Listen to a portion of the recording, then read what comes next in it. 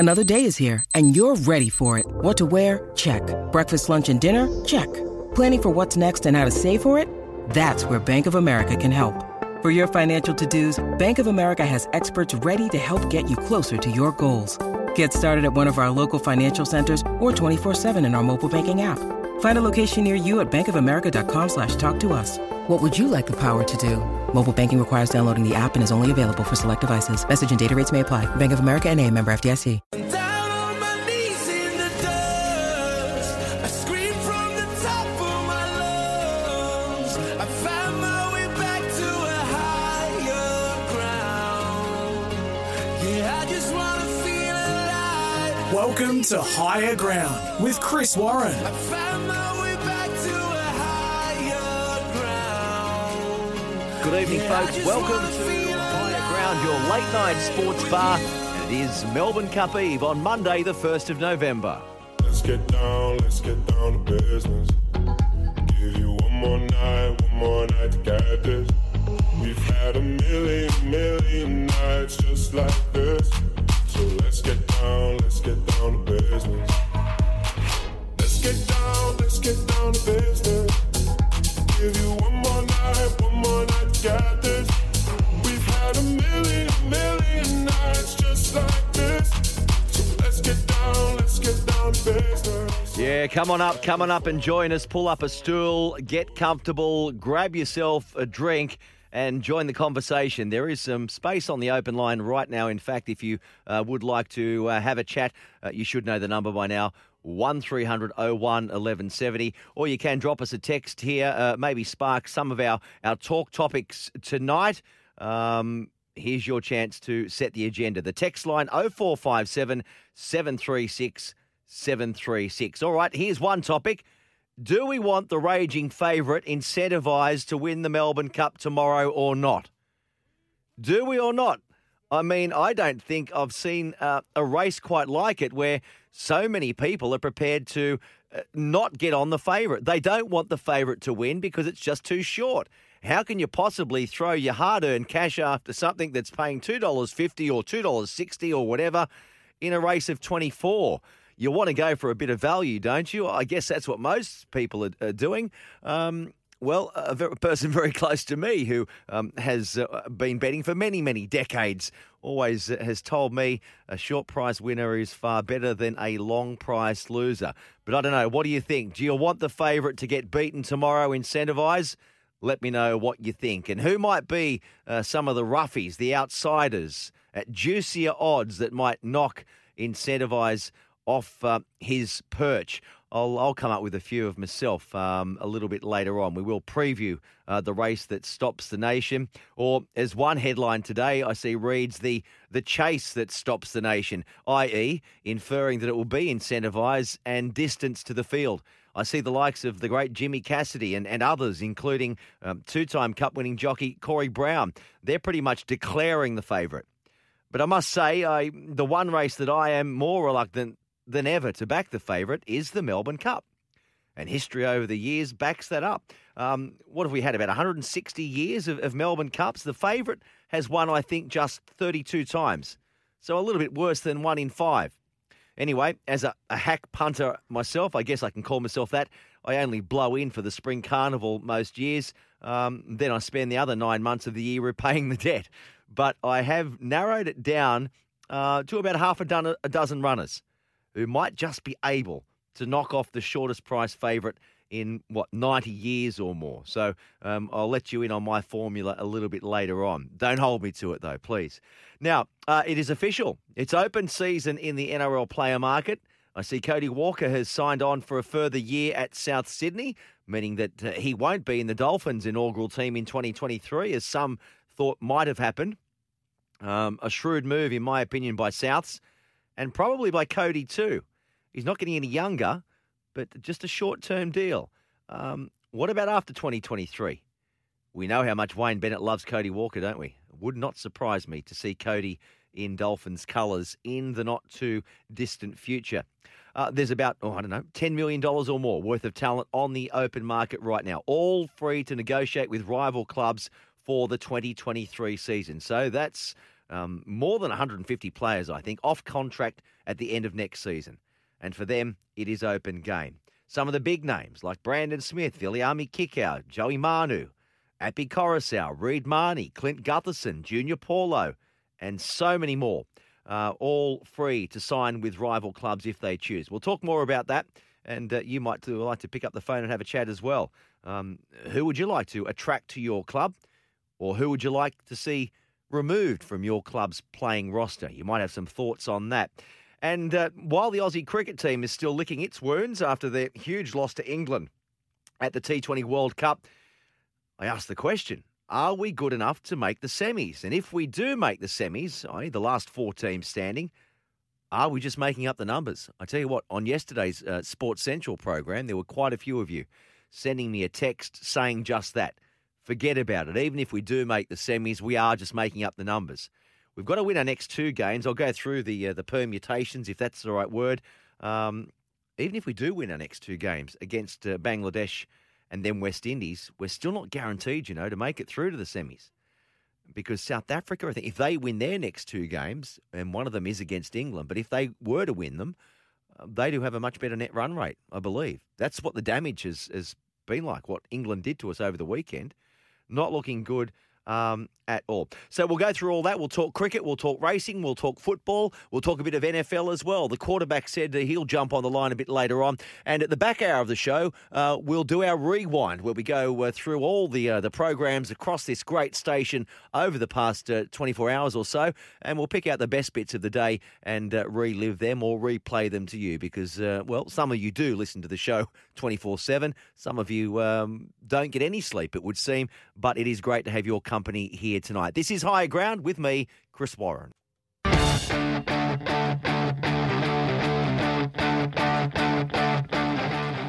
come on up and join us up here. There's space at the bar, and the bar is officially open. I'm not quite sure how much we've got, what sort of stock we've got left, because we opened it yesterday when the sun was over the yard arm at midday. Here in the North Sydney SEN 1170 studio. We opened the bar early yesterday.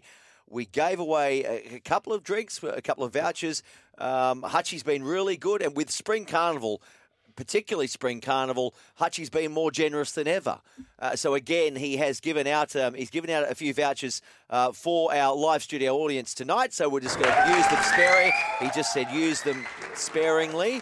And do drink responsibly up there. I mean, you can be drinking soft drink as well, but even whatever you're drinking, do drink responsibly. Melbourne Cup Eve. And I know that, we've had such a focus, haven't we, on the Spring Racing Carnival in Sydney over recent years with the advent of the Everest and then the Golden Eagle and other big races, and so much money being attracted to big races in the city.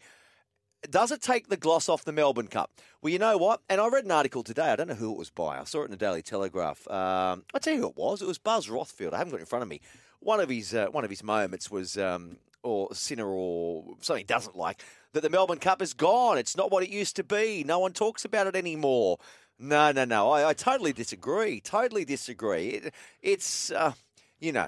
we did a quiz the other night, and for an iconic sporting... or an Aussie sporting icon, the Melbourne Cup. Yeah. And I was reading an article today, Gay Waterhouse. She's got a couple of runners in the race that stops the nation tomorrow. One of them, I think, is actually a decent chance at juicy odds. We'll talk about it a bit later. But she said, look, even though she's won a stack of other Group 1s, and particularly more sprint races as well, and she's won Melbourne Cup too. But winning with Fiorente, she said that was just unbelievable. Golden slippers galore, but nothing like a Melbourne Cup. And even though the prize money might not be the same as the Everest and might only be on par with the Golden Eagle from last week, it's just the prestige factor, isn't it? And, it probably has been taken over by foreign invaders in recent years. Not so much this year.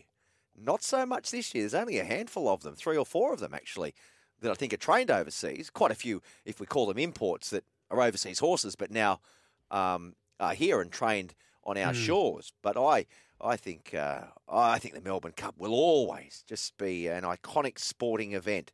Forget that the athletes have got 4 legs, equine, and the jockeys have got 2, obviously. But, any sport, Melbourne Cup, it's just unique, isn't it? And it brings out the mums and the dads and everyone doesn't normally follow racing. They all want to have a little flutter. And even, my kids, and yes, I know it's probably irresponsible, but my mum and dad always let me have a little flutter on the Melbourne Cup. And we always had the sweepstakes, didn't we, in class? And we used to watch the race, I remember, in probably first grade or second grade.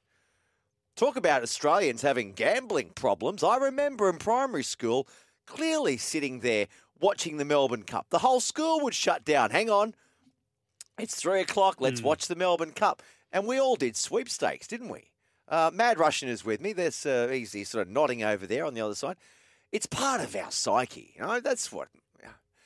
And you might get the naysayers saying, oh, come on, you can't be teaching kids to be gambling and following horse racing at such a tender age. Oh, get off, come on. It's a bit of fun, isn't it? It's a bit of fun. I don't think that really has anything to do to the problems that we've got today with betting in society. I don't think you can trace it back to little kids watching the Melbourne Cup in year 2. Or can you? Can you? Maybe that is a problem. They don't do it these days, though. I know my kids certainly won't be watching it at a primary school, and they're just at a general, government school. I don't know what the general thing is these days. Probably not. I'm only recently out of school, Chris. Yeah, probably not. So last few years of high school, we were able to scramble it onto TV screens and persuade teachers who we knew were keen to be watching it anyway. Yeah. So last few years of high school, and you were probably teacher's pet. Yeah. Oh, ish, one of. I knew how to. I like to give myself all the advantages I could. Absolutely. Yeah. As you should, as one should. That's right. I just thought that was Yes. smart. You grease the palm.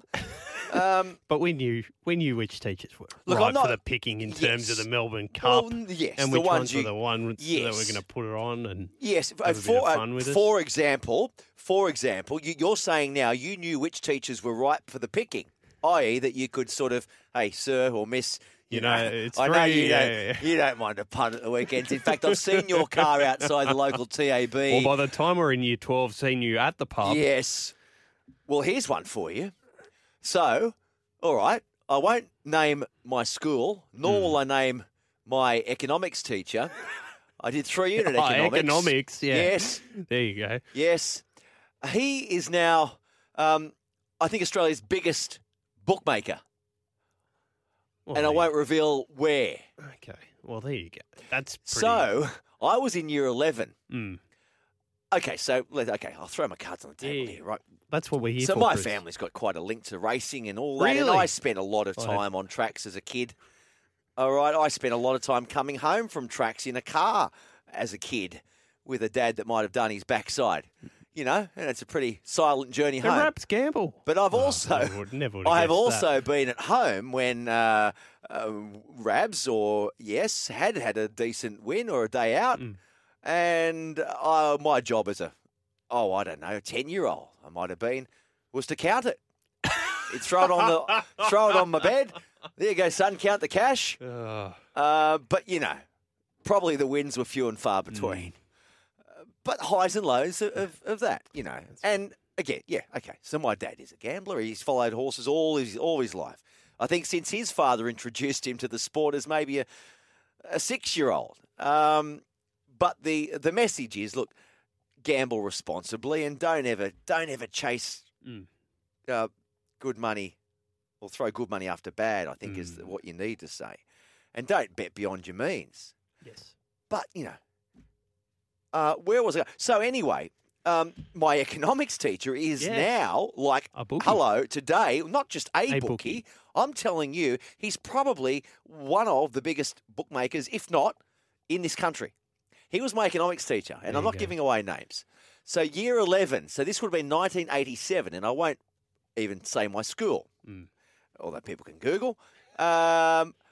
So I said to my father, do we have, I'd love one of those bookies bags, the white bookies bags down at the ring.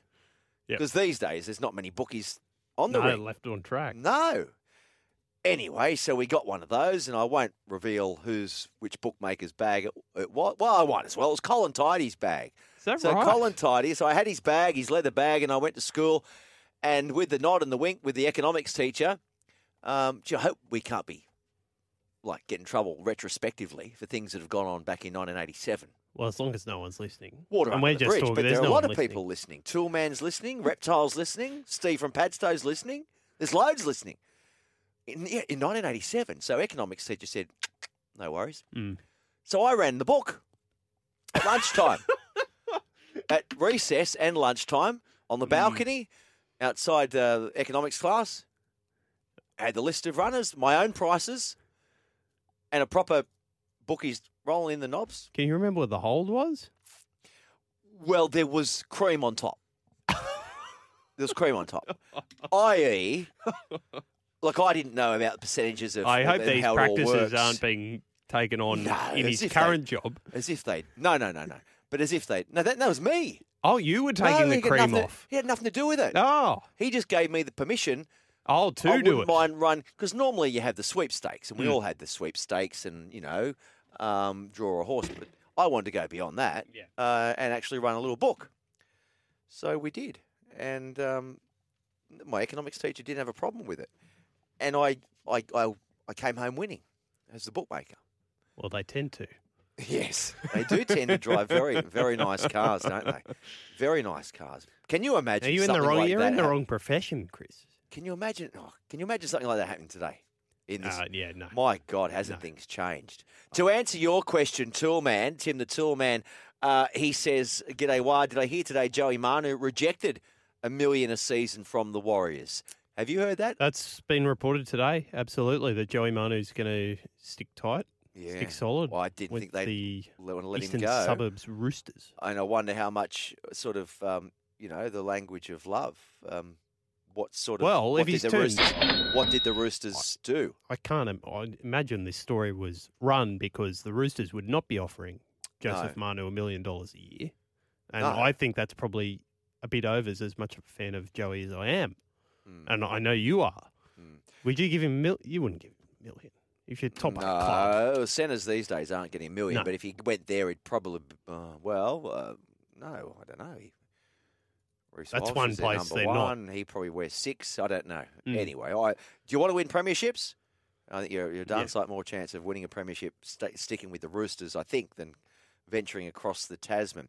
To answer your other question, Tim the Tool Man, are the Bundys on? Well, yes, my friend, there are Bundys, and whatever you need, they are here. All right, you get 2 vouchers only. 2 vouchers only. So do drink. I tell you what about this program? It is past 9 o'clock, though. Mm. We're talking gambling.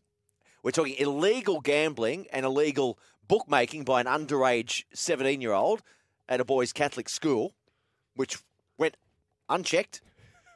And we're talking about No, it went endorsed. endorsed. Yes, it went endorsed. And we're talking about, drinking. That's all right. Just drink responsibly. Drink responsibly. Now, other texts. Keep those texts coming in, by the way. 0457 736 736. We've got loads to talk about, obviously, with the Melbourne Cup not that far away. I'll go through. I've come up with my own little system, right? I've tried to narrow the field down. Mm. But I guess the big question is, can anyone, anything, any horse beat this raging hot favourite, Incentivise? So let's assume that Incentivise doesn't win. Right, I've come up with about a half a dozen, and we can throw the rest of the field away. All right? Is that right? Yes, that's right. We'll go through I'm a bit very later on. interested to hear that. We'll go through that a bit later on. Now, rugby league-wise, we'll talk a bit about who's going where and for how much as well. You might have some scoops or some questions you might like to ask us. You can do that. 1300 01 1170 is the open line number. It is a late-night show. The late-night sports bar is open. What is that you're watching? Oh, you're not back on. What's that? I can't even change the channel anymore. What is it? Oh, It's your by the- favourite show. by the pool. What's it called? Love Island. Oh, my Lord. I'm not even. I'm even sure looking Dan at that. didn't have this on the last couple of weeks on a Monday. No, he didn't. He Oh, had that's live funny. sport on or something. Oh, how You watch that, but pay attention here. We're going to talk some cricket as well. Let's talk some cricket now. I mean, it feels a little bit outdated, but everyone's talking about it again today. And we spoke at length about it yesterday because we woke up, or I woke up on Sunday morning knowing I came in here to do the Sports Central program from midday through the afternoon. Woke up to headlines no way in the world. We were absolutely towed up by England. Absolutely pummeled by them. And they won with about 8 overs to spare. Our top order just crumbled. No one got any runs. I think what was the story? 4 of our 5 top batsmen between them scored 8 runs. Steve Smith plotted along. No, Aaron Finch was it? Got some runs, but 44, Steve Smith failed again. David Warner failed again. But more to the point is so many of our great cricketers of yesteryear are all slamming the selection panel and the selections or the non-selections of the likes of Mitch Marsh, who's been in great form. A T20 specialist, really. And the selection of Glenn Maxwell up top of the order, sending him in with sort of a newish type ball. That's not his go. And I bow to the opinions of the great cricketers that have worn the baggy green many, many times, like Shane Warne. Whether you like Shane or you don't like him, you just have to listen to what he's had to say. He had his own opinions. Let's listen to what Warney had to say on Marsh and also on Steve Smith, who he doesn't think belongs in the T20 side. But for me, Mitch Marsh has to play, and that's why I don't believe Steve Smith, as much as we love him, he's fantastic, he's awesome. I don't think he's ever nailed T20. He can't even make it in 4 overseas players in IPL. He doesn't make it in any of those teams. His record's not great at T20. We've seen England, Pakistan and India to a certain extent how you have to play T20 cricket. And I think the player there, everyone can bat around, he's gone. Those days are gone of T20 with the big bats, the small boundaries, even though some of these grounds are bigger. You've got to start bashing it. You just have to bash it and get into beast mode. And we've got one in Mitch Marsh. I'd say he's one of our best T20 players. I just don't understand how he can't play. So for me, he has to play and bat in the power play and take advantage of only 2 players out. Yeah, that was Shane Warne speaking on Channel 9. Doesn't hold back, doesn't mince his words. And he's saying Mitch Marsh, he goes into beast mode. I like that description, beast mode. So, but plenty of other cricketers have had their opinions too on what is going wrong. And not just with the performance against England over the weekend, but in general. Is T20 cricket really a priority for our nation, for our country? Well, it needs to be, because whether you like T20 cricket or not, and I'll be honest, right, I don't particularly like it. There you go. I'm more of a purist, right? Yep. Well, I don't say I dislike it. I love cricket, full stop, right? I love cricket. But I would much rather watch a one-day match than a T20 match. Okay? And I love Test cricket too.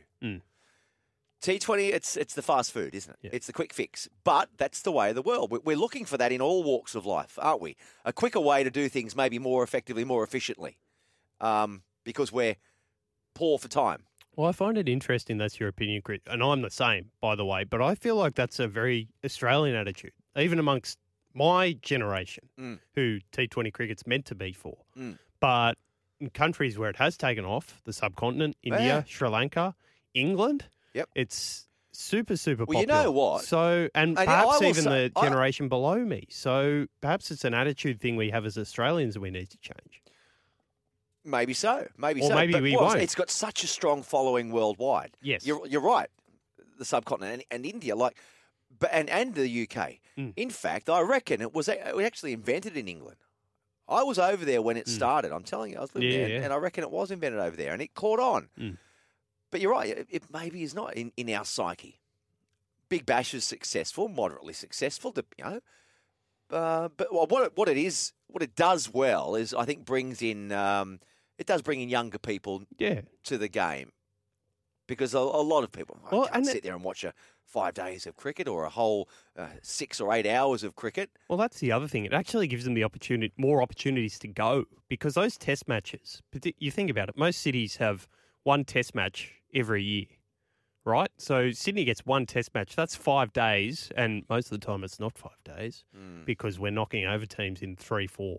It's only when India and England come out here we know we're going to get 5 good competitive days of test cricket. And with one test match spread amongst all the venues and then an odd ODI here and there, the Big Bash is really crucial to keep people coming to cricket when they're not going to test matches, so that they're not just getting that one hit of live cricket a year, if you know what I mean. Yeah, so this might go, we might drill down a bit deeper into this, and it might not just to be about, the Aussie cricket team at the moment. It might be a lot deeper than that. It might be the fact that we need to readdress how we approach T20 cricket as a whole. And there are a lot of people that know a lot more about cricket than me that believe it needs a bit of a revamp, because we're not paying it the time and putting the resources into it that it deserves, i.e. we're just trying to cram our best cricketers, our best test team or one-day team and make them T20 cricketers. But it's a totally different game, isn't it? And the more I hear more experienced people talking about it like that, the more I agree it is a totally different game. And there is probably a lot more strategy involved, actually, isn't there, than even maybe test cricket. Great all-rounder too, Shane Watson. He's had his thoughts too on the Australian team, and I haven't listened to this. It may well be about the performance against England, or it might be about our performance across the board. And this, for me, with Australian T20 cricket, is just don't play together. This team and the combinations don't play together at all consistently. When you're playing against a team that does have that combination playing all the time, just never playing as a group and expecting to be able to turn things on against world-class teams. And this is where England, combinations, they're very settled, exposing the Aussies. I guess the question is, why don't they play more together as a group? That's a question that I've been asking for the last 10 or 12 years. It doesn't make sense. The only way you're going to play really well as a team is playing together, like England have been doing, like India do. And when you come up against a team that've got every base covered like England, that's when teams do get exposed. The little chinks, the little holes in the teams get very exposed. And Australia's been very exposed tonight. Yeah, indeed. Exposed. Some might say you had your pants pulled down. That's exposure for you. Yes, we will talk a whole lot more cricket. We're here until midnight, and you can join the conversation as well, me and the Mad Russian here on Higher Ground. I'll get to your texts in a moment, but thanks for sending them through. Steve from Padstow, Tim the Toolman, there's another one there, and Bondi Jack's also been in touch. You too can send us a text message, 0457 736 736. Simple as that. Can be about Melbourne Cup, can be about cricket, can be about rugby league. We'll talk rugby league next. Yes, it is Higher Ground with me, Chris Warren. We're here until midnight, so settle in, pull up a chair up at the Late Night Sports Bar. We're a live studio audience, COVID approved, of course, and those guys are enjoying all the hospitality that our good friend, our boss Hutchie has had to offer again. So it's good to see the live. I tell you what, these 20 seats fill up quickly, don't they? Each and every night now, they're just banging on the door first to get in. Well, it just shows the growth of the show. Yes. Yeah, I like the it. amount of people I keen to come. And we're happy to have them. Well, so we're already filling the studio up like very quickly, selling out the tickets. Yeah. I still can't get any pizzas being delivered, and they're not happy about that. I mean, I've asked Hutchie many times, but he still will not deliver the pizzas. He said, Chris, I'll tell you what I'll do. He said, I'll do you a deal. You get on board a pizza sponsor for the SEN network, i.e. national sponsor, and we can do a bit of contra. So these guys can have a bit of food in their belly, because it's irresponsible for us to keep giving out the drinks and then still taking the food away from them. So, yeah, well, I mean, they are not happy about it. But if Hutchie wants me to get a sponsor, I'll do my best. Does it have That's to be your pizza? area of expertise. Oh, we'll come up with something, surely. Rugby league-wise, let's talk some... Yep. Can you stop talking nonsense for a moment and let me talk some footy, okay? So we know that today, what is it, 1st of November, right? So there's about 150 players ready to rock and roll. Wheel and deal. On the open market, pretty much, because they are contracted, those that come off contract at the end of next season are now free agents, pretty much, to sign for anyone, including their own club, in 2023. And there's loads of big names out there. We'll go through some of those that are available. You might have your thoughts there at home. I mean, what players would you target? Assuming you've got the cash in your cap, what players would you like to bring to your club? And we'll go through a few of the players that are off contract. And we've already spoken about a couple of them, like Joey Manu, who Tim the Toolman was saying earlier, has turned down a $1 million offer, we believe, to go to the Warriors to remain at Bondi. We'll go through a few of these texts. In fact, Steve from Padstow has sent one through. And good evening to you, Steve. He's a regular listener to the show. I thought I'd never say this, he says, but I hope Adam Reynolds gives it to South Sydney in the first round. So that is earmarked. The official 2022 draw, we believe, will come out at the end of this week, maybe on Friday. And if you're reading today's paper, that'll be, I think, the opening game of the season, was it? Would be. I think it is. I read the paper today.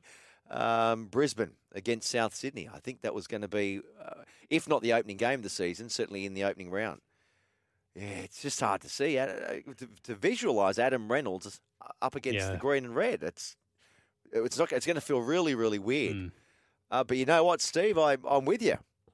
I know exactly what you're saying. I was very loud on that. I cannot believe they let him go. Cannot believe they let him go because they'd only offer him a 1-year deal. But he's really cashed in up there. Isn't that interesting that Cody's settled for that? He's For 1 settled year? for the 1-year How extension. old's Cody then? Well, How so old's Cody's 33, I think, this 33, year. 34. Yeah, well, I said that earlier. I think I think it's quite sensible for Cody. I don't know. I don't. I think it will be very possible to see Cody Walker playing with Wayne Bennett at the Dolphins. Yeah. So 2024. He'll be 33 when he finishes that contract in 2023. Still with a year or two. That's right. As a playmaker, yeah, would not surprise me. We know how much Wayne Bennett loves Cody Walker if he does end up at the Dolphins. So, or he may sign another short-term deal with South Sydney.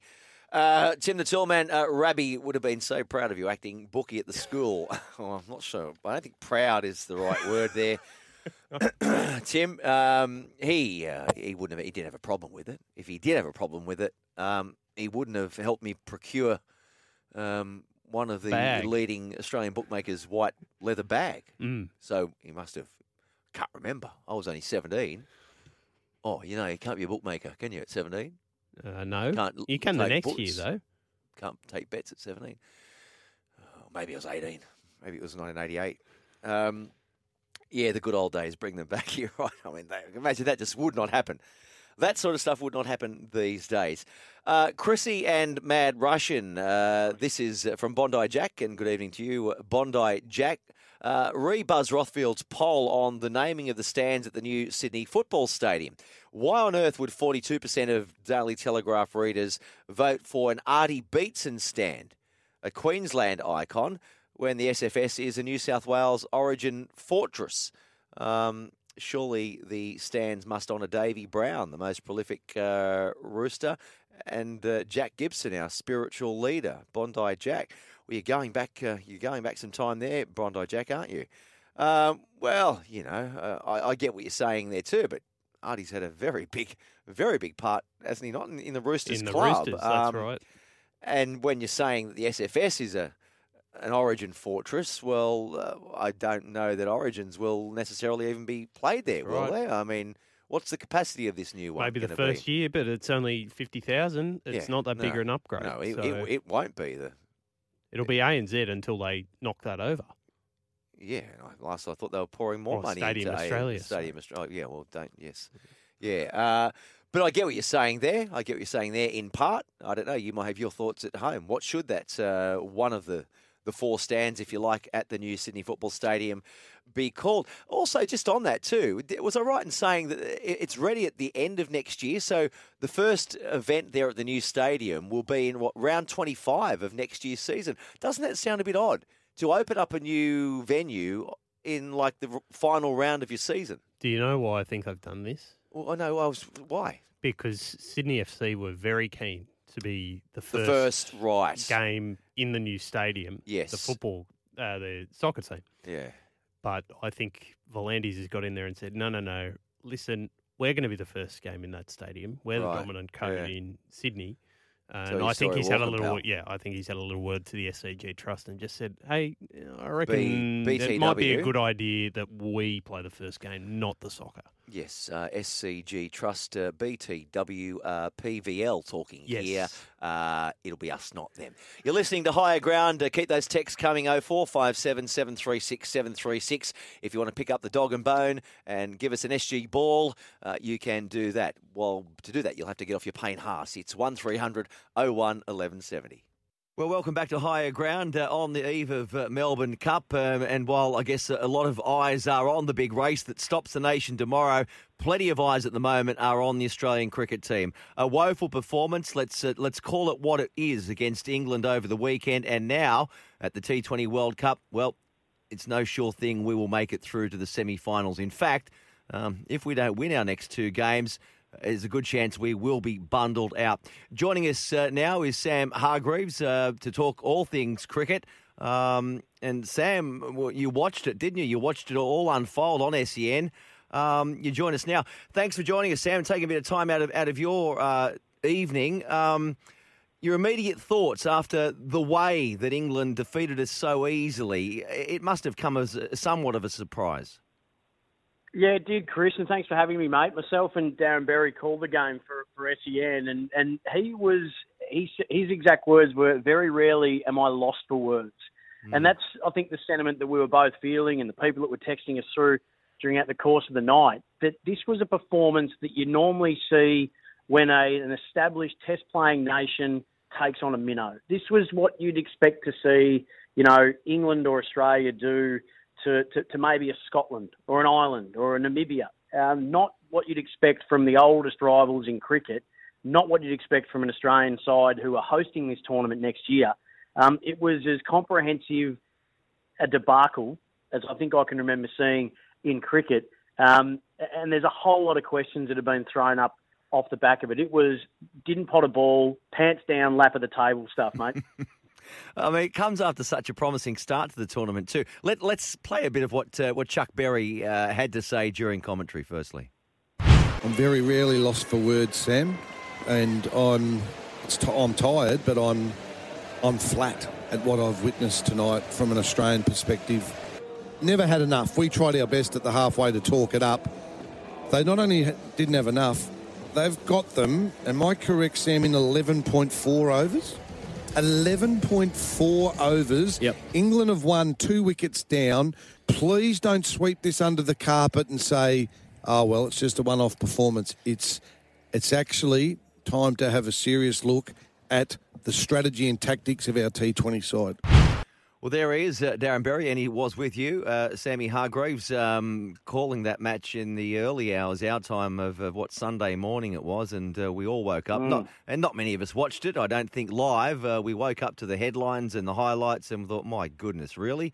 Clean the sleep from our eyes and have another look at that. But, yeah, absolutely towed up. Where to now, then? What needs to change? And what was more worrying, the bowling or the batting? Oh, look, both in equal measure. Certainly there's more concern with the batting than there probably is the bowling. Joss Buttler took a hold of our two best bowlers in Adam Zampa and Mitch Starc, who have been our two best bowlers in this format through history. Adam Zampa's taken more wickets for Australia in this format than anyone, and Mitch Starc is second to him. But you said before about the promising early performances and then what needs to change. We've probably been a bit seduced by the early performances. The win against South Africa, I think, and Chuck Berry thought raised more questions than it did answers.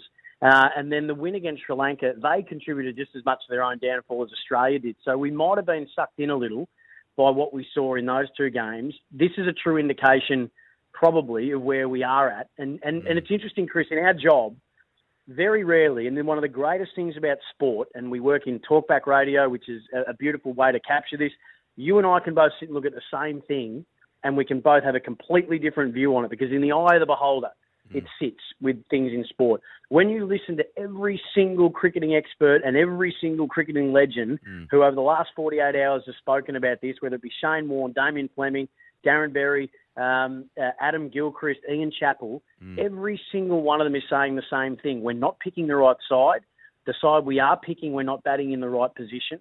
And tactically, we seem a long way behind the rest of the competitive nations in the way in which we execute during the game. So I'll always side with the experts when they're overwhelmingly in agreement, which you don't ever see in sport, but they're all saying the same thing.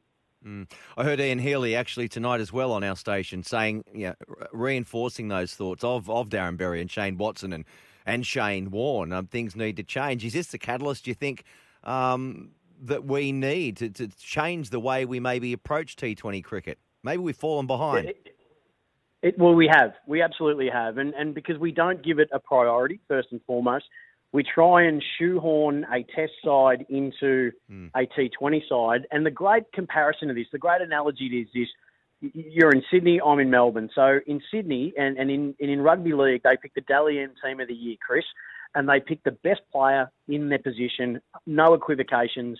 Bad luck if you miss out. You're the best player in your best position in the Team of the Year. In the AFL All-Australian side, the selectors for many years have shoehorned midfielders into any position they can to fit the best players in, even though they might not ever play in that position during the course of the year.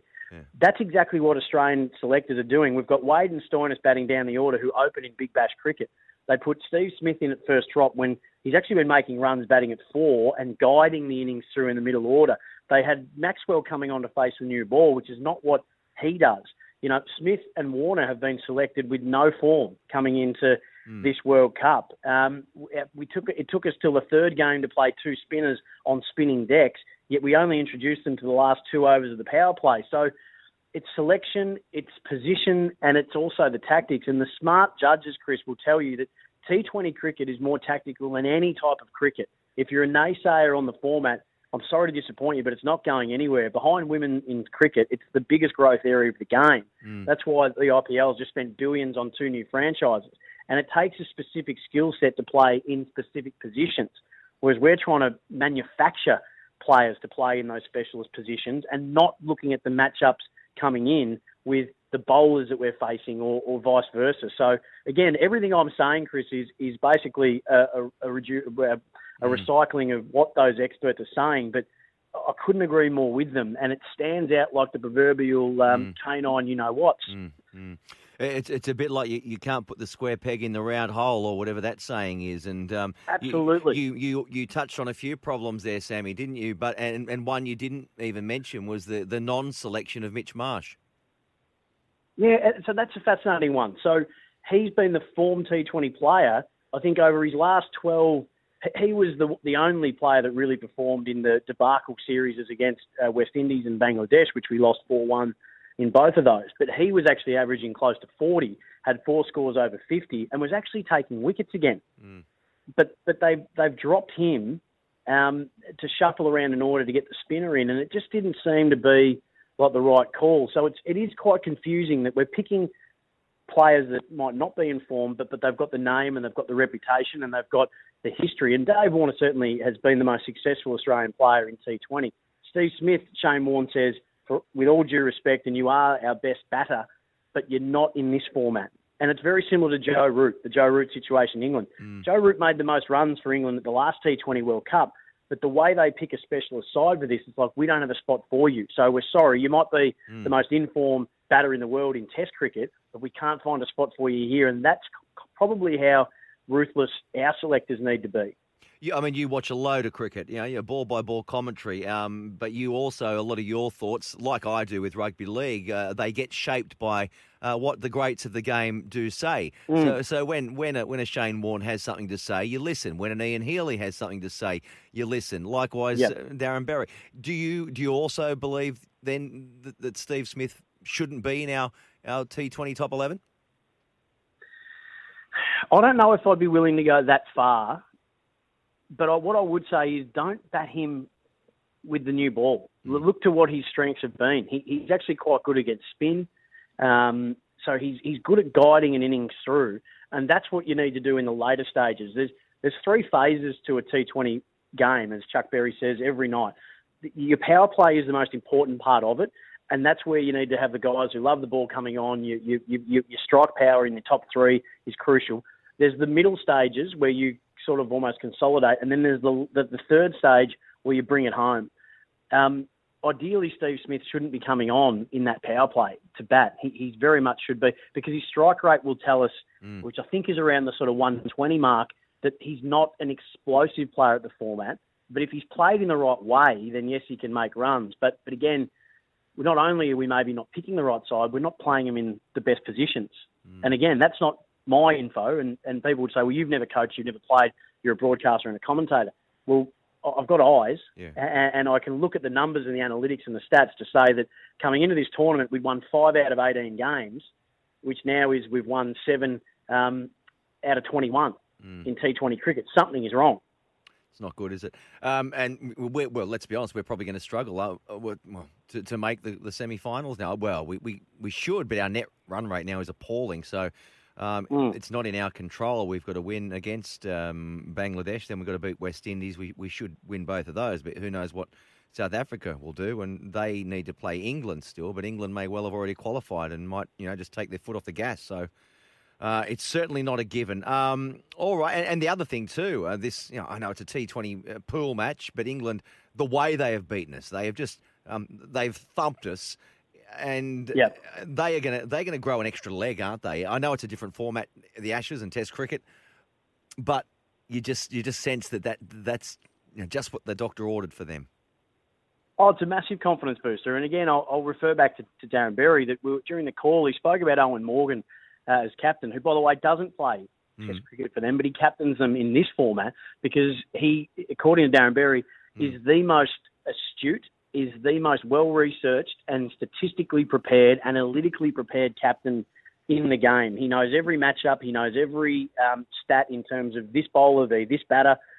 He's as prepared as anybody, and with a game plan that is planned out, to the delivery, just about. So you're right. The way in which England beat Australia, they knew what they wanted to do. It was an absolute annihilation in every sense of the word, because they had a tactic for everybody and they executed it perfectly. And mate, can I ask you, Sam, finally, David Warner, he's been under a fair bit of pressure, hasn't he? Very lean with the bat, although he got some runs, good runs too, at a high strike rate against Sri Lanka, 60-odd, I think it was. Kept the Wolves at bay for a little while, but again, he's failed to perform. Do you think he is out of sorts? Do you think he will come good? Oh, it's such a tough one, isn't it? Because if you take the things away about Dave Warner that you might be critical of, and put aside Sam Gate, put aside some of the behaviour on field and the manner and all that kind of stuff, his record is undeniable in this format of the game. I think he's made the fifth. Well, it's actually Finch that's made the 5th most runs ever, but he's made the 2nd most runs for Australia in T20 cricket, the most at World Cups. He's played more of this format than anyone, and it's what launched his career. But in his mid-30s now, it just might be a case of that his eye's not maybe as good as it was, that his consistency isn't quite as good as it was, his feet maybe don't move like they did. And the 60, if you go back and have a look at it, whilst were important runs and there were some good runs in it, he essentially tried to bully his way back into form. There was 3 chances that he probably went begging for Sri Lanka to get him out. One in particular, the drop catch down leg side, which would have seen him go for, I think, 18, maybe around 18. Yeah. So he's probably, again, he made runs, and this is a strange one. We've heard it said before, Chris, whether it be Greg Chappell saying, I'm in form, I'm just not making runs. Yeah. Dave Warner made runs, but he's probably not in form, with all due respect. So it's a really tough one. But sometimes it just gets to a point where, is he at the stage now where he'll dig himself out of a hole, or is it just that time of his career? It's not. I don't ever think it's my place to retire greats of the game, and his record tells us that he is. So, but what I would defer to is the people who are saying, what I'm not seeing are his feet, what I'm not seeing are his hand-eye, where it once quite was. So maybe there are just some telltale signs that it just might be a little difficult for him at the moment. It could be a great career that's drawing to a close. I think they'll persist with him, but maybe how long probably depends on the next game, I would say.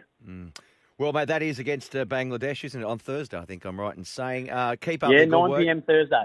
9 p.m. Thursday, and we'll be able to hear you and Chuck Berry as well. Keep up the good work, mate. Enjoying listening to you, and thanks for joining us tonight on Higher Ground. Anytime, Chris. Thanks so much for thinking of me. Really appreciate it. Yes, indeed, it is Higher Ground, and just coming off that advert there, the great Jerry Harvey. I mean, that was Jerry, wasn't it? Jerry. I believe, Yeah. looking for people to go and live at his That's stud. right. He was on Vossia this morning. They're having trouble because there's no backpackers. I see. So they're having trouble getting Where's that staff up there in the Hunter? Hunter. Yeah. Tell you what. And what would the job entail? Getting up very early in the morning. Oh, yeah, would, but my show's at night time here, generally. I see what you're going for there. Whereabouts in the sleep Hunter? So early. it's a couple of hours, around Musselbrook or somewhere. Yeah, it will be up there. And I could probably still get down here, muck out the stables at sunrise. Have a nap in the middle of the day. Well, Matty White does something like that. He's got horses, hasn't he? Or a horse? He's got a couple of horses. He's up out in the there, I country think. somewhere. Yeah, He commutes they're, in. They're not racing, though. Matty White's horses. He does have No, a they're share not. in a couple, but no, not the ones that live on his farm. Right. He's not training them. No, okay. But similar type Yeah, thing. you've got to you know get where up I'm going. early. Yeah, okay. It'd be hard work. Warren from Blacktown has been in touch. 0457 736 736. Good evening to you, Warren, and to yours. He says, finally got a show to listen to on Melbourne Cup Eve. Well, that's what we are. We're all sport. We're sport and entertainment here, not just rugby league and cricket. Horse racing, of course. He says his tip is Delphi and also Johnny Get Angry. Backed him, well, it would have been backed Johnny Get Angry at 150 to 1. It's firmed into about 50 to 1. So, well, good luck, mate. Good luck for you. I hope you backed it each way. I can tell you that much. Well, back to the pre-noms. He's, he won't be getting place money for it. No. I was just going through some stats here.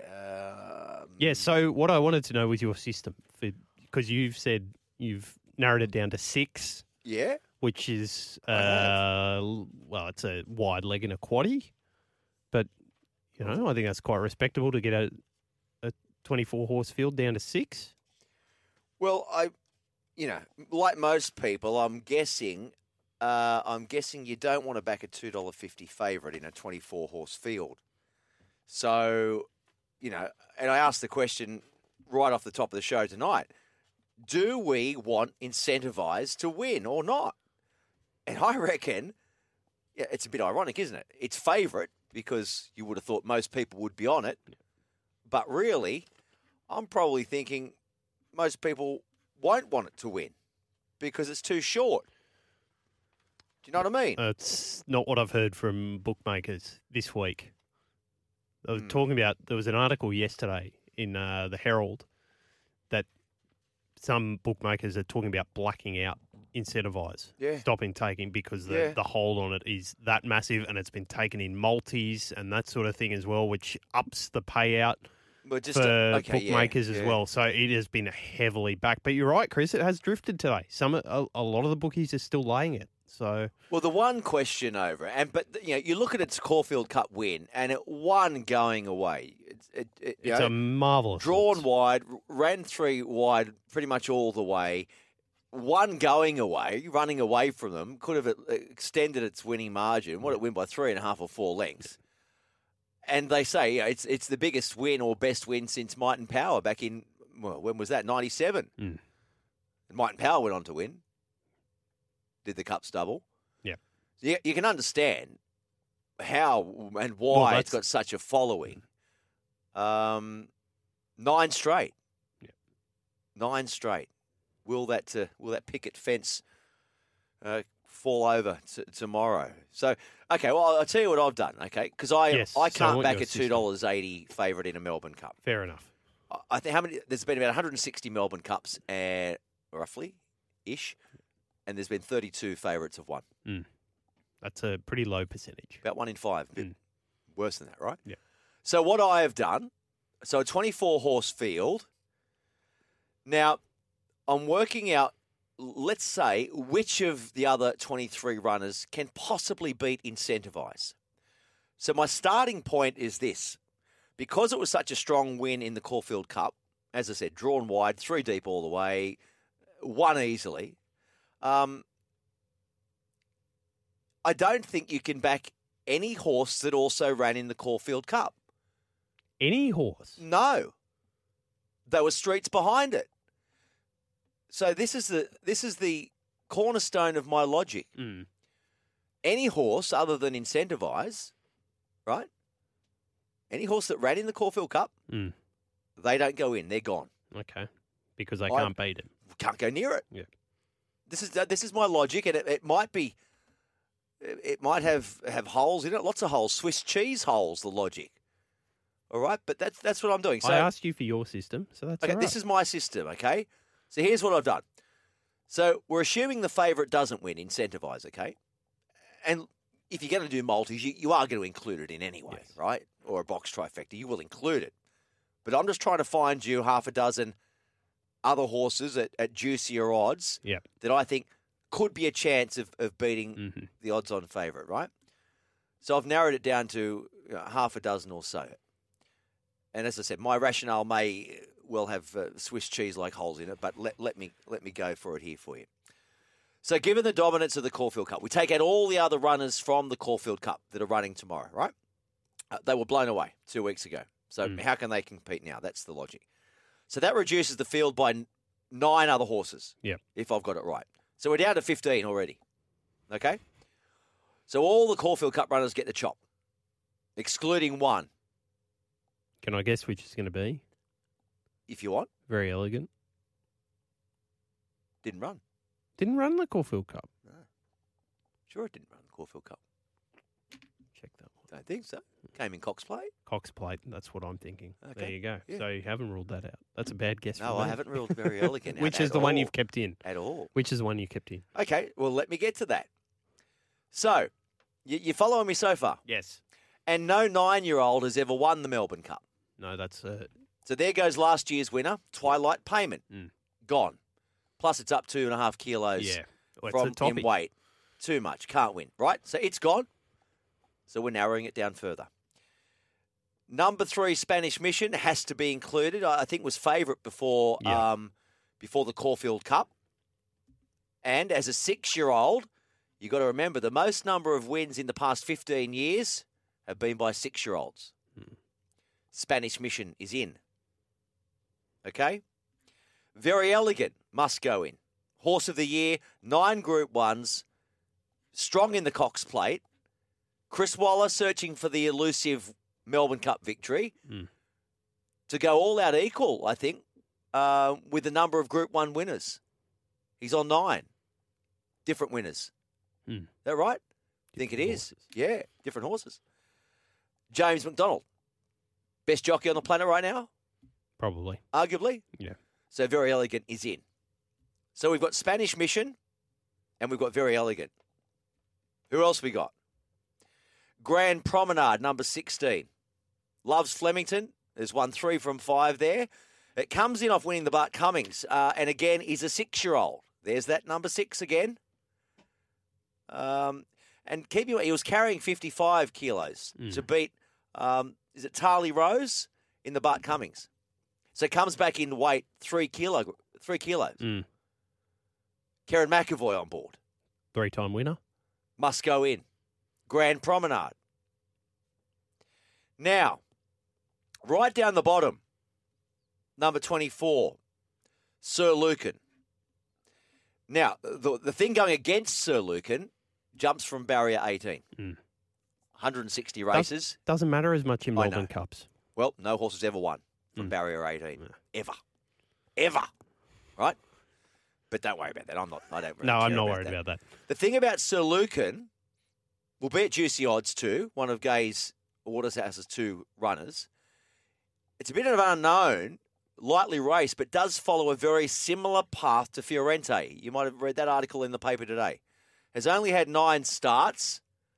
I think has won 2 of the last 8 starts.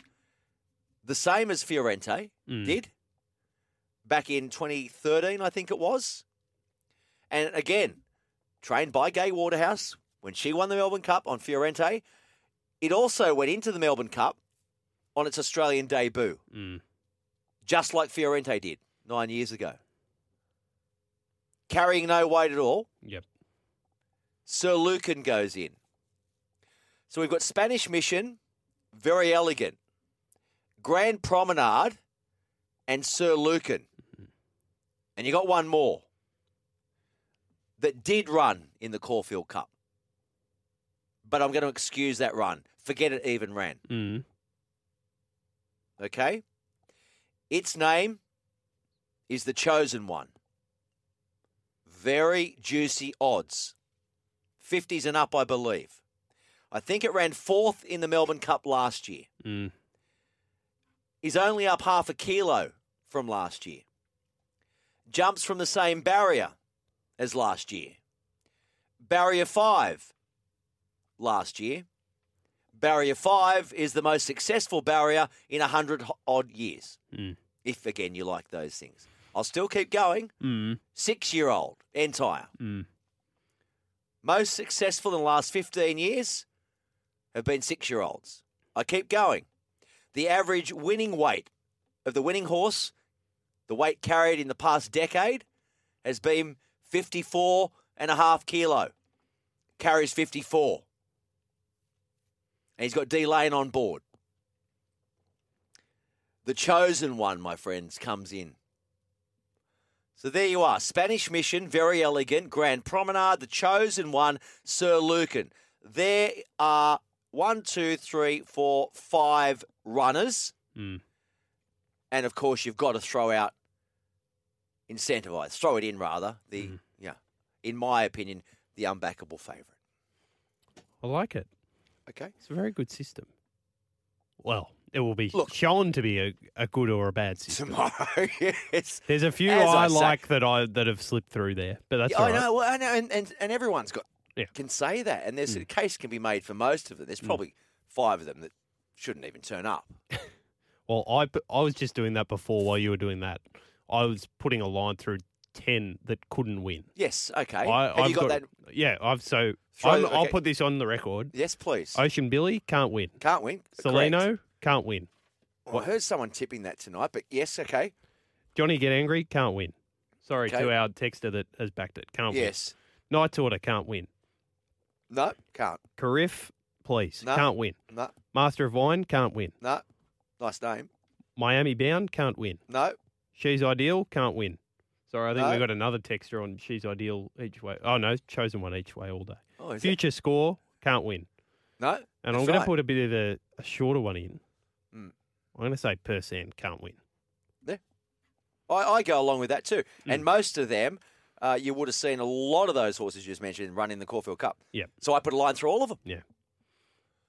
And they got... And again, I'm only they a got hack whacked. punter. I'm Yeah. a hack punter. And I come out of my cave spring carnival time. And as I said earlier, I spend the next 9 months finding Not- the fun tokens. Finding the fun tokens to... I'll tell you what, I like the full bottom. I'm going to take Yes. a first 4 tomorrow, the full bottom weights. Nothing stupid I'll about that. Charlie Rose, Floating Artist, Great House, Sir Lucan, all have arguments for them. I like all 4 of them. I might stick Incentivise in there as another one. Keep those texts coming through too. Mad Russian and Wah, yes, let's all be pulling for the country miracle that is Incentivise. We can all still have a punt on Knight's Order. Very elegant. Or Jack, Charlie Rose. She's Ideal. In fact, all of the above. A lifelong Sydney friend is an owner in Great House. As is Sir Winston's grandson. So get on, Bondi Jack. Who did I speak to? I spoke to someone yesterday, actually. Racing. Gee, sorry Andrew about this. Hawkins? Yes. Yes, racing manager of Great House now. There we go. They're with Highclere. Yes. There we go. Thank you. Yes. So Very he- astute judge too. Yeah, Andrew. well, he circled those bottom 4. I or bottom really 3. like the look Yeah. of those bottom 4 weights. All good jockeys, all well trained, and And what carrying about- lightweights in the Melbourne Cup is always a good thing. It's even better if there's a bit of moisture in Yes. in the pitch. The Chosen One each way all day, boys. The Wombats listening in from Shell Harbour. He's on the same page as me. And this one, the Timmy, the tool man, still listening is Timmy. He's already, I guess he's already had his second, I don't know, or maybe third. After listening to Chuck Berry lately, he knows what needs to happen. Should he put his hand up to coach Tim, the tool man? They're great texts. Keep them coming through. 0457 736 736. Or if you want to jump on the open line, you can do that. It's 1300 01 1170. You're listening to Higher Ground. Yes, Higher Ground. That's where you're at. Higher Ground. Chris with you up until midnight. The Mad Russian is with me as well. We're having a bit of a Melbourne Cup segment right here. We're just talking through the break, actually, me and the Mad Rusky. the pitfalls of race day, and there can be many. There can be many, particularly Melbourne Cup Day and any other carnival in the Spring Carnival, that is. It's a long day, and you might want to text in about this too. What are some of the pitfalls? I mean, you've got 10 races at Flemington. You've got 9, I think, at Royal Randwick as well. Yep. So most of us, if we're going to a Melbourne Cup function tomorrow, if you're not working, and it should be a public holiday, that's an argument for another day as well. But how do you pace yourself? Pacing yourself with this stuff, right? You've got to be responsible. So you've got to pace yourself that way. And you've also got to pace yourself with this stuff as well. Because come 3 o'clock, race 7, the big one, there might not be anything left in the wallet. Do you know what I mean? You just got to. You can't have a bet in every race. No, you can't. And your stake has got to be small. But I want to. Yeah, I know you want but you've got to resist that temptation. It's like you want to go out and get smashed on a Tuesday, but you have to resist that temptation. Yeah. You're going to be at the pub tomorrow? Yes. Okay, so you got to be. It's got to be pace yourself. It's got to be drink a little less than you would normally to start. Well, it's got to be gamble a little less than you would to start. Toolman mightn't like this. I might go on the shandies. What's wrong with the shandies? Hey? Tooley doesn't like me having the shandies. Just have a midi or something. Just ease I'll yourself go further. into that. I'll have a 7-ounce. I'll have a 7-ounce shandy. There you go. No. You've never seen a 7-ounce, have you? My granddad used to drink out of them. 7-ounce, probably half a pot. Well, not quite. Maybe the half a skewy, actually, the old 7-ounce, if they still make them. So pace yourself. And maybe have one and then a water. But the trouble is, right, come race 7 Melbourne Cup, if you've had a few brewskis, right, along the way, well then you tend, correct me if I'm wrong, you tend to shell out more of this than you probably should have done if you hadn't had brewskis. So they work hand in hand, and there are many, many pitfalls, aren't there? Many, many pitfalls in racing. Hello, Chris, and what was that echo in my ear? The Mad Russian. Love yous both. Just letting you know, I do like the Russians. Kostya Tszyu, Safin, or Marat Safin, I guess, Maria Sharapova, and Daniel Medvedev. Not so sure about Putin, though. Only if the Mad Russian likes him. No, couldn't agree more with you there, Texter. Who is your favourite Russian sports person, Mad Russian? Well, put me on the spot there. Yelena Isinbayeva, the pole vaulter, was superb at her sport. Yes, that's one from left field. She was quite handy on the pole. Yeah. She was terrific. Yeah. That was the first one that came on me. And Andrei Rublev, another very good tennis player at the moment. Enjoy watching him. Is it also true Russian women always have to add an A at the end of their last names? Why is this so? It's generally so. I think it's just cultural practice. I couldn't tell you. No, sorry, the Christian name. The Christian names, they do, don't they? The ladies, the females add an A. They add an A. So if I'm Molchanov, the female would be Molchanova. And what about the Christian name, though? Well, that's I think whatever. they do that, don't they? I don't think so. I don't think that's the same. Okay. Well, you should know. You're Russian. Oh, no, I couldn't tell You're you. half that. Russian. Sorry, Texter. You're half Russian. And my point is, don't go Russian into things tomorrow. Yes, Take your good time. point. Take your time. And I think Very Elegant, this has got nothing to do with Russian, will win the Melbourne Cup tomorrow. Sneaky favourite, and will win. Who's that from then? I can't even remember that. That's Eric. Eric, I hope you have a good day tomorrow, Eric. Well, on the Russian theme, here's a trivia question for you. What Australian sporting event did Russia win in 1946? I'll ask you the question again. What Australian sporting event did Russia win in 1946? It wouldn't happen to be the Melbourne Cup, would it? Russia was a horse and won the Melbourne Cup. Very good. Yes. Very good. Wartime Cup, too. Yes. Russia in 46. There you go. No bloody shandies on Cup Day, un-Australian. He's too right. Timmy the Tool Man. Okay, well, I will. I'll just have a lager top. Incentivise out to $4.10 on the TAB tote. That'll come in, Timmy. Yeah. That'll come right back in. Yeah. We're still talking Melbourne Cup, aren't we? We're still talking Melbourne Cup.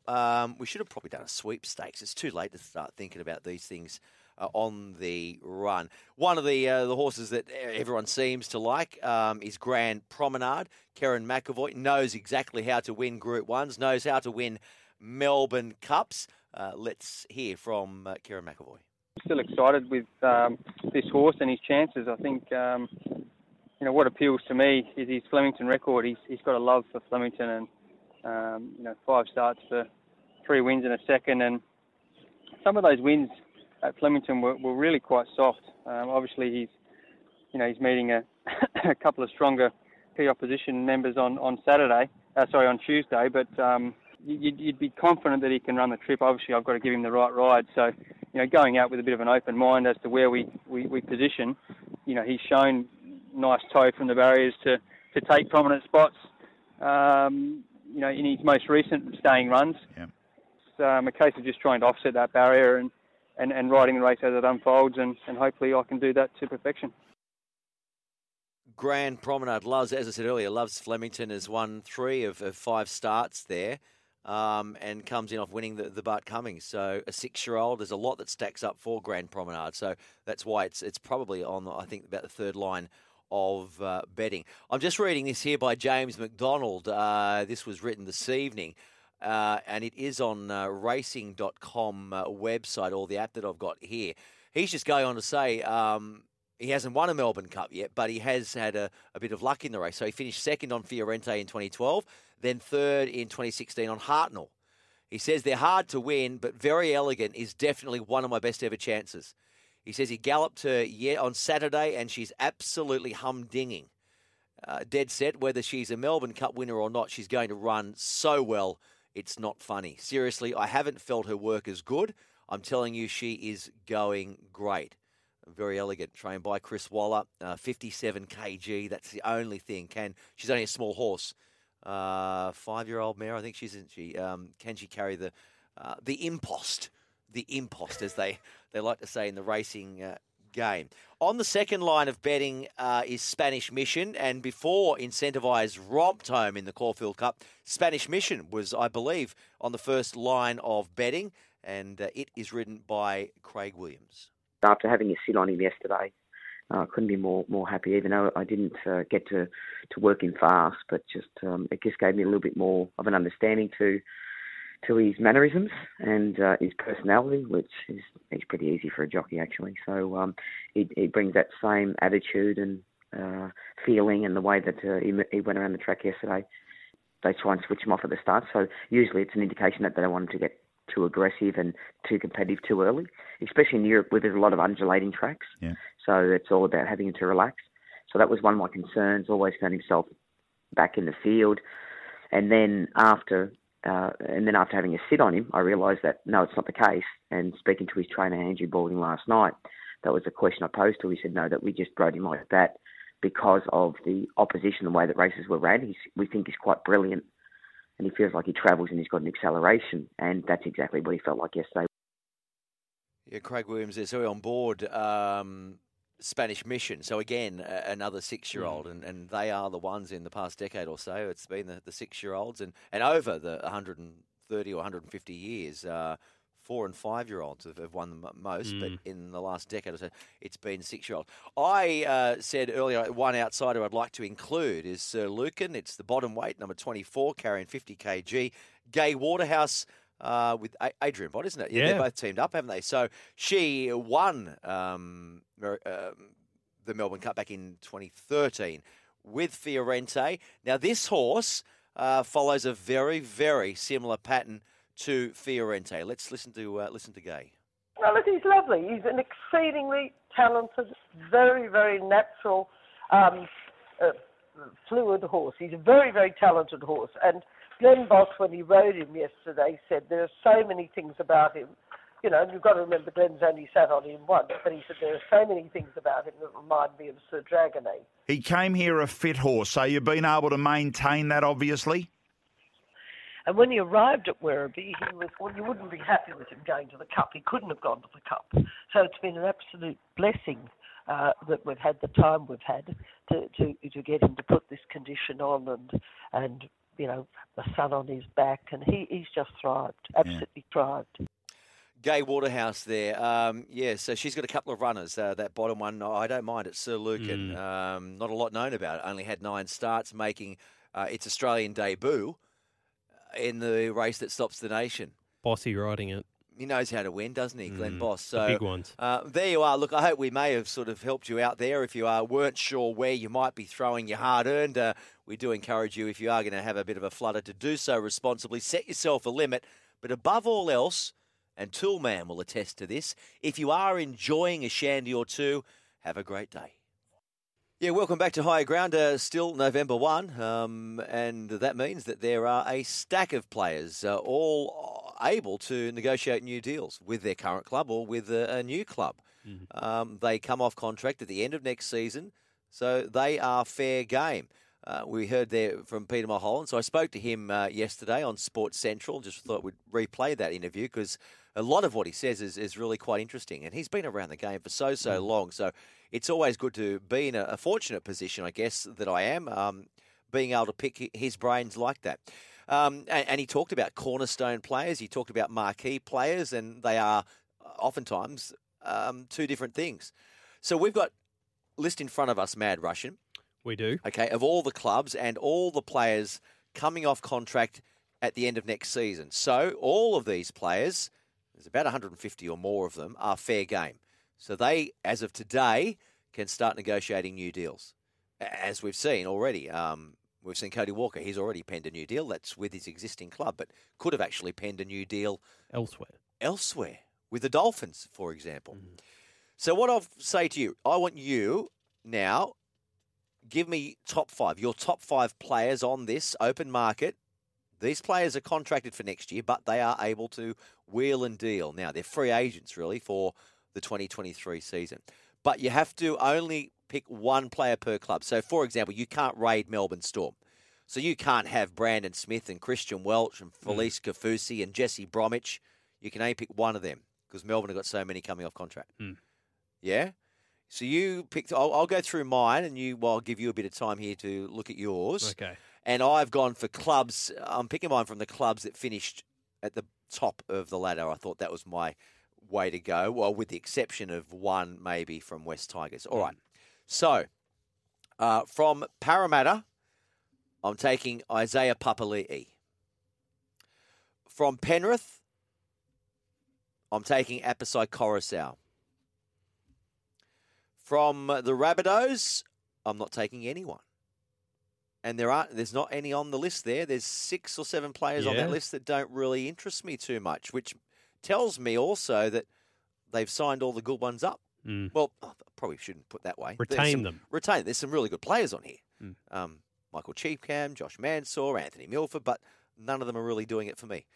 From the Roosters, they've got the likes of Angus Crichton, Lockie Lamb, Freddie Lussick, Adam Kieran, Siwatauki Aho, and Joseph Manu. I'm taking Joey Manu from the Roosters. So I've got Isaiah Papali'i, Apisai Coruscant, Joey Manu. From West Tigers, I'm going to pull Luciano Leilua from them. Okay, I think he's got a lot of upside in him still to come. Only a young back rower, Luciano. So there's 4. And I'm going to take one from Melbourne Storm. I'm going to take their prop, Christian Welch. Papali'i, Coruscant, Manu, Luciano Leilua, not his bro, and Christian Welch are my 5. What if I told you I only picked one different? True. Completely before I even knew what you'd picked. So I went, and I bet I know what it is. The one that I haven't picked. Yeah. Coruscant. No. Oh, okay. You'd be wrong. Right. I've definitely picked Appy. So I've gone Papali'i, Coruscant, Luciano. I really like Luciano. I think he's a terrific player. There's 160 players on this list. And I think if he was... And you've come up with the same 4 or 5 as I have. Well, I think if he was put in the right system, he's 100% one of the top 5 players on the market. Okay. I've gone Christian Welch as well, and I've not gone Joey Manu. I've gone one of his teammates from the Roosters. Have you? I've gone Angus Crichton. Yeah, Angus. I reckon an Origin second rower, they don't come around every day. No. The trouble is there's a few good second rowers. And a consistent one at that. Angus has been, I reckon, one of the top 5 Good second rowers in the around. game for the last 2 or 3 years, which I don't think happens too often. Yeah. Good second rowers around, though. Felice Kafusi at Melbourne as Yeah, well. yeah. Isaiah Papali'i, Viliami Kikau, Luciano Leilua. Quite a few, aren't there? Edge runners. All right. Have we missed okay, anyone? Well, I'm sure we have, but we can't have everyone. You can't please everyone all the time. Text us. Text us, yeah. 0457 736 736 is the text line. This is Higher Ground. Well, that just about does it for me and the Mad Russian as well. It's been a jam-packed show. I hope you've enjoyed it, and we'll do it again for you. Well, won't be on Wednesday, but I'll be back on deck on Friday. But if you are having a punt tomorrow, do so responsibly. I hope you're back a winner. Until next time, take care, keep smiling. Bye for now.